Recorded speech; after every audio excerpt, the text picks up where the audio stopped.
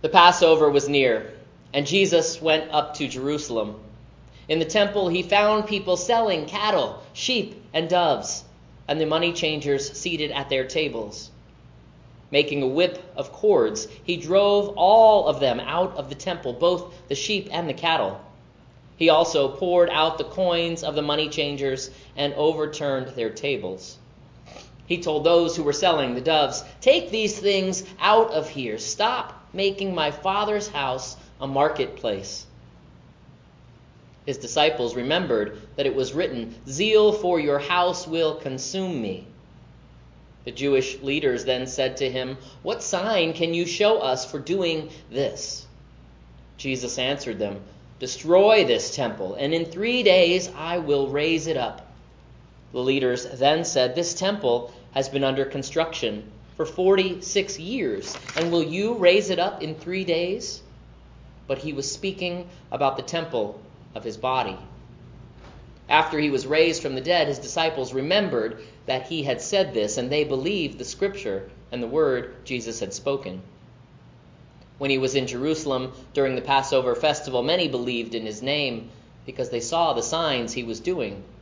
But Jesus, on his part, would not entrust himself to them because he knew all people and needed no one to testify about anyone, for he himself knew what was in everyone. The Gospel of the Lord. Grace and peace to you from God our Father in heaven and God with us, Jesus Christ. Amen.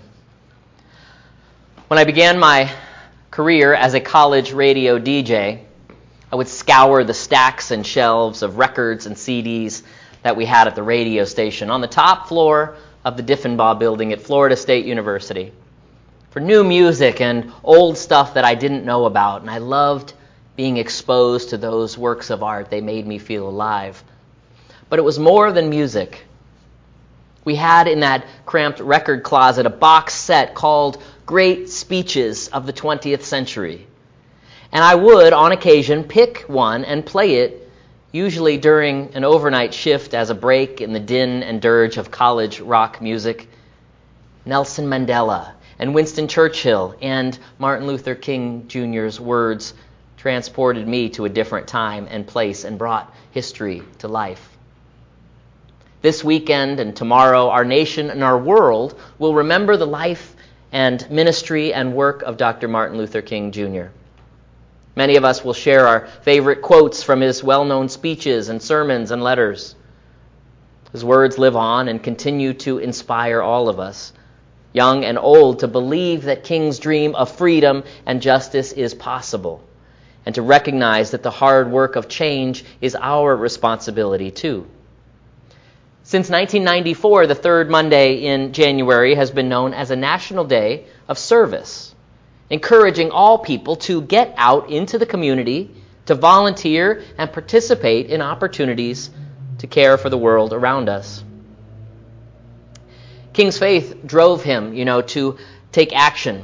When he witnessed the injustice of inequality all around him, the reality of racism and the lie of separate but equal existence in the South, along with the inspiration of those who put their own bodies on the line to make change, like Gandhi and others, sparked his passion and led him to become the most prolific leader in the movement for civil rights in America.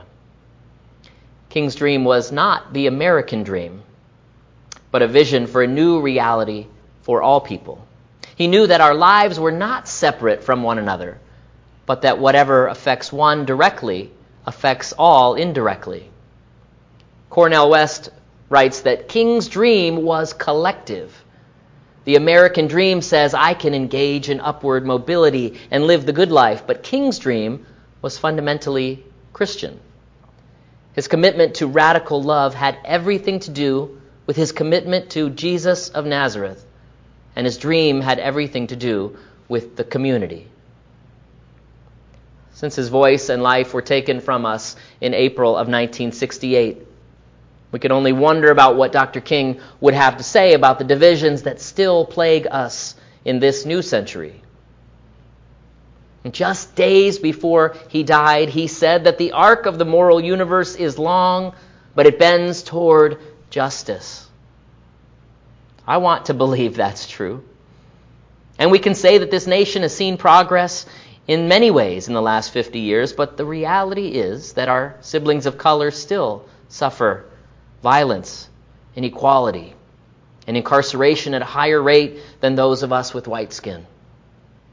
And the church is not immune from the sin of racism that clings to us. King warned about the passivity of the white moderate, and I have been that. I confess, I'm not proud of it. There is in my own body this reluctance to upset the status quo and the systems that exist by which I can and do benefit. It's true that I am sometimes afraid to say the wrong thing, to say too much or too little.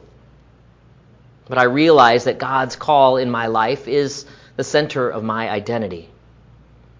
And to proclaim God's love to the captives, to feed the poor, to work for justice means that I have to get real about the ways that I have participated in systems of injustice in our world.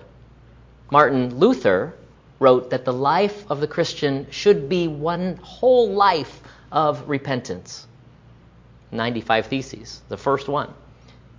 We have seen in the last 2 years how shallow understanding from people of goodwill is more frustrating than absolute misunderstanding from people of ill will. And it's easy to justify our own actions and allow others to do the work while we sit aside and watch, or from the safety of our own homes, or post some snarky tweet or status update on Facebook. But I'm still learning that to love and serve one another means to take seriously the voices of those who cry out for justice, to see the pain that exists just beyond our own fences, just outside our church doors, and to realize that justice is not about just us, but about all people living in a way that honors one another and the world we live in. So this story of Jesus in the temple in Jerusalem looks on the surface to be this story of the warrior arriving to stamp out injustice. And there are hints of that in there. I think that's part of it.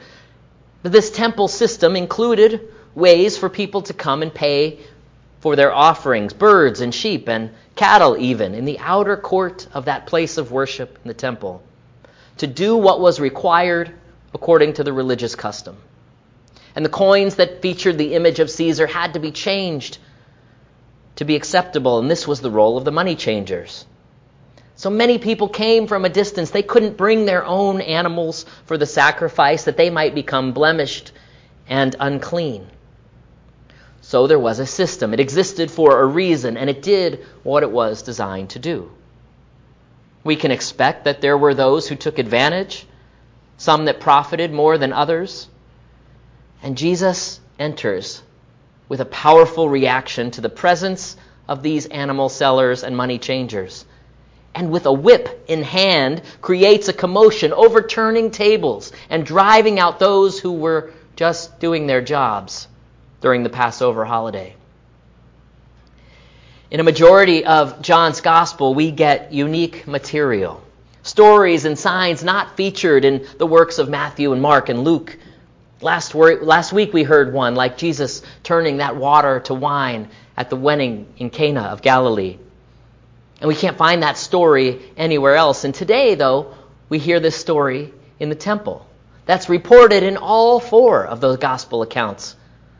But John gives us this story, these events, in a different order, with a different emphasis. It's interesting to note the first 3 gospel writers present this story towards the end of their proclamation, when Jesus has gone up to Jerusalem to celebrate the Passover before his crucifixion. And overturning tables serves as the event that prompts the religious leaders to call for his execution. We get it. In his final sermon, Dr. King shared that, like anybody, I would like to live a long life. Longevity has its place, but I'm not concerned about that now. I just want to do God's will. And he's allowed me to go up to the mountain, and I've looked over and I've seen the promised land. King was convicted by his faith in God to speak truth to power, to do what was needed, even at the risk of his own life. for the sake of his children and grandchildren and all people, yours and mine. Truth-telling is a dangerous business. But rather than make this event the reason for Jesus' condemnation, John moves the story to the beginning of his proclamation of the good news, which will mean that there must be some other event that will cause those in power to seek his death. Last week we heard that story at the wedding, Jesus reluctant to draw attention to himself, saying, "My hour has not yet come." But today, he's in the temple in Jerusalem at the center of the spectacle. Here we see Jesus zealous for God's house, himself the living word of truth, deconstructing a system no longer needed. Jesus is God with us, dismantling the sacrificial system that is no longer needed. It was needed to dismantle, to redirect people to the focus from the temple to the presence of God right there among them in Jesus. So the people want him to show a sign, some show of authority that would justify him doing such a thing. People were upset, I'm sure. And Jesus responds cryptically, answering, "Destroy this temple, and in 3 days I will raise it up." Well, we hear that loud and clear. 3 days, we know he's talking about resurrection. And the text tells us he's talking about the temple of his own body. But Jesus is the new temple, all that is needed to bring humanity into the presence of the divine. Look here in Jerusalem at the Passover. Here this Lamb of God is shooing away doves and pigeons and turning out cattle and sheep, calling people to faithful love and devotion to God who is right there with them. Some of them understood. They came to believe in him because of what he was doing. What Jesus did got people to notice something new was happening. But he knew that would not be enough. They couldn't fully understand. Just like he told Nathanael, there is more to this than what we can see. King's work made the world take notice of the struggles of the black community in America. Marches and the bus boycotts and the speeches and the service he gave were a clarion call to action for those who had been oppressed and those who benefited from oppression. A call to change their ways, but that was not the end. The promise of liberty and equality for all people is a work in progress that takes faith and righteous anger and truth-telling and intentional action to bring change. As followers of Jesus, we ought to know that God's presence lives in and among us. Christ is alive and risen, and the Spirit of God that dwells in each of us makes us one people, one church, one body. And when one part of the body suffers, we all suffer. So you don't have to be woke, but only awaken to Christ, who is near to us all in our suffering, in our fears, in our disabilities and dysfunction and disasters and disease. To know that Christ is in us and is in each of our neighbors. Can we be awakened to see that face of Christ in each of them? We need it now more than ever. The world is changing rapidly, and change is difficult. Jesus proclaims to us today a new reality, and as the righteous judge upsets the tables to which we cling and calls us to see this new perspective too.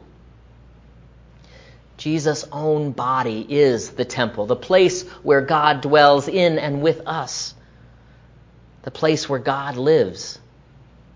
And he comes to us as a baby, as a teacher, as our friend, as prophet, as protector, speaking truth and love for a hurting world. He is our Savior. And Jesus knows our fears and our reluctance to upset the status quo and forgives us, but continues to call us out of ourselves. He sees the need of the people to be reconciled to God and demands not sacrifices, but gives freely his own body to be building this world, rebuilding it in the light of the resurrection. And we are made new, not into a them and us, but into the body of Christ. And we, all of us, are called to love and serve in radical new ways, to look past old divisions and live in the kingdom inaugurated in his body. God is with us. God is for us, but not just us. With all the people of God, we can agree with Dr. King that the time is always right to do what is right. And we have been forgiven for our complacency, our complicity, and our complaining, and freed from our selfish needs and desires to be for one another, to be for freedom, and to live faithfully in the presence of the King of all kings, Jesus Christ, our Lord. Amen.